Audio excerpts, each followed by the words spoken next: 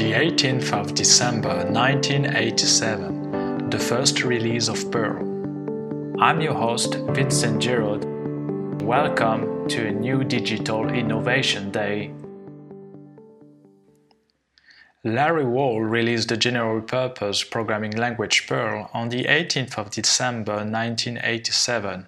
It was meant to offer text manipulation, web development, network programming, system administration, and graphics user interface development, among other tasks.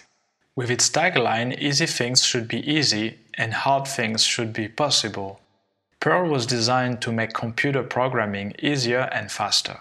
With the advent of the web, Perl also made momentum. In fact, it became the dominant language for common interface gateway programming. The regular expression and string parsing abilities that this language offered brought it immense popularity as well. System administration tasks that were too complex for a shell script, but not worth the effort when coding in C, were easily done with Perl. This also became the perfect language to interact with databases, leading to its widespread use to implement dynamic websites.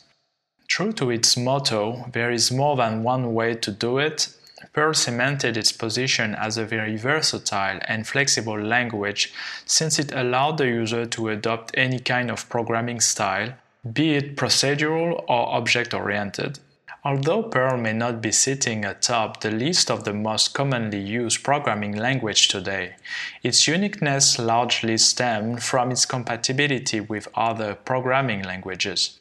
Perl is being used throughout the web, and it is also termed as the duct tape of the Internet because it tied together systems and interfaces that could not work together prior to Perl. While many think that Perl has died as a language now, it is being heavily used not just for maintaining existing projects, but also for creating new ones. In fact, it is still considered among the best coding languages to increase one's employability as well as remuneration.